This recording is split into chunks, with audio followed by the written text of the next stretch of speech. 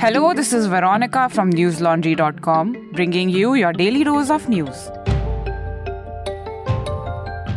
Today is Saturday, the 13th of August. Former Narcotics Control Bureau Zonal Director Sameer Wankhede has been given a clean chit by the Caste Scrutiny Committee. He was accused of using a fake caste certificate to land the job.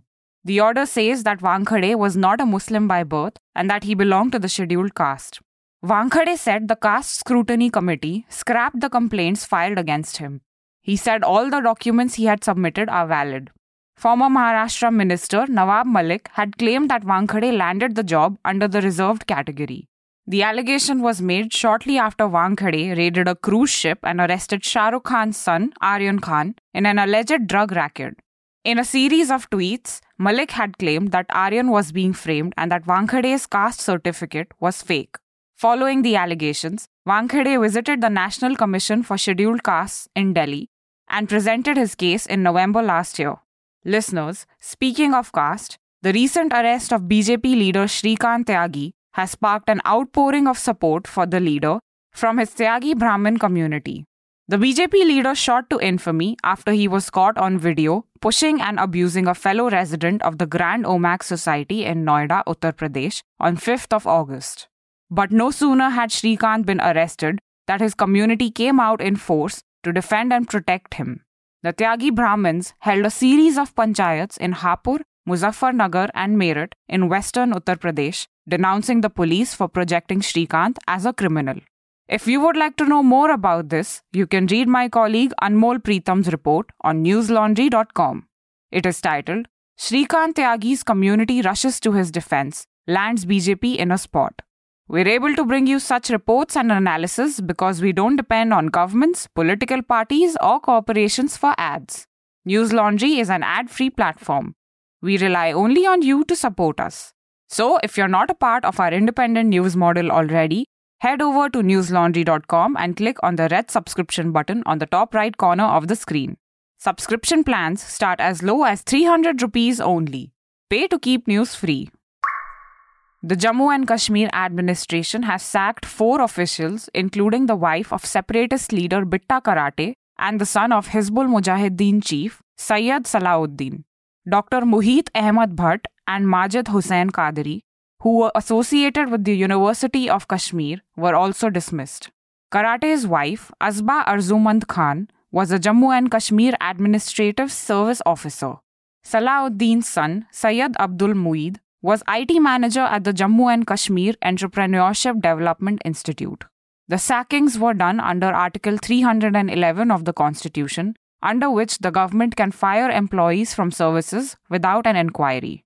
Jammu and Kashmir has been under the central government's direct rule since the abrogation of Article 370 in August 2019. Azba was accused of having ties with Pakistani intelligence agency ISI, an anonymous official told NDTV. Dr. Mohit was president of the Kashmir University Teachers Association from 2017 to 2019. He allegedly played a key role in organizing student protests and street protests in 2016 after the killing of militant leader Burhan Wani. The victim of the 2017 Unnao rape has asked the Supreme Court to transfer a criminal case filed against her in Uttar Pradesh to Delhi. The case was filed by the father of Shubham Singh, an accused in the rape case, who is facing trial in Delhi. He has accused the victim of forging records to show that she was a minor. In her petition to the Supreme Court, the victim also sought relief from a non-bailable warrant issued against her by a judicial magistrate. The petition says that it is a clear, grave, and real risk to the safety of the victim if she is forced to face a criminal trial in Unnao. In 2019, the Supreme Court had recognized the threat to the victim and her family and directed that all cases related to her rape and the murder of her father be transferred to Delhi's Tees Hazari courts from Lucknow. The Delhi court in 2019 convicted former BJP MLA Kuldeep Singh Sengar of raping the girl. He was convicted of murdering her father in collusion with police in 2020 by the Tees Hazari courts.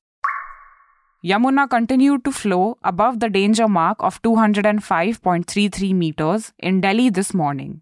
People living near the river who are vulnerable to flooding are being evacuated.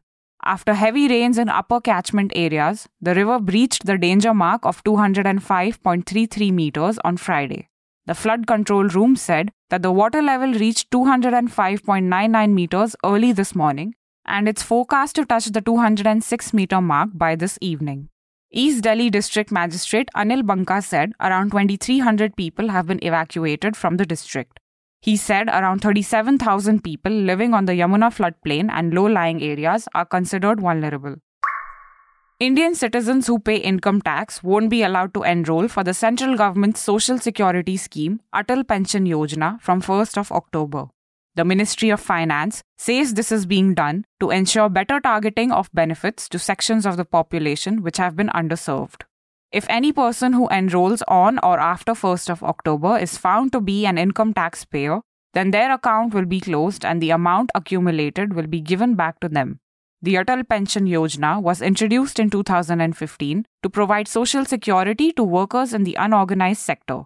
Those who subscribe to the scheme get a guaranteed pension of 1,000 to 5,000 rupees per month after attaining 60 years of age depending on their contributions. Any citizen between the ages of 18 and 40 years can apply for the scheme currently. Salman Rushdie is on ventilator support after being stabbed on stage during a literary event in New York last night. His agent said that the Booker Prize-winning author may lose an eye as well. Rushdie was being introduced to give a talk on artistic freedom at Western New York's Chautauqua Institution when an attacker ran on stage and stabbed him in the neck and the abdomen. A doctor in the audience gave the author first aid. The police have held a suspect named Hadi Matar but have not confirmed a motive or brought charges yet. They are in the process of obtaining search warrants to examine a backpack and electronic devices found at the center, BBC reported. Rushdie has been at the receiving end of death threats for years after he wrote the controversial book The Satanic Verses. The book was banned in several countries, including India, after it was published. Some Muslim leaders had said the book contained blasphemous passages, and Iran's late supreme leader, Ayatollah Khomeini, had issued a fatwa calling for Rushdie's assassination. That's all the news we have for you today. Have a great day or a good night depending on where you're listening from. See you next week.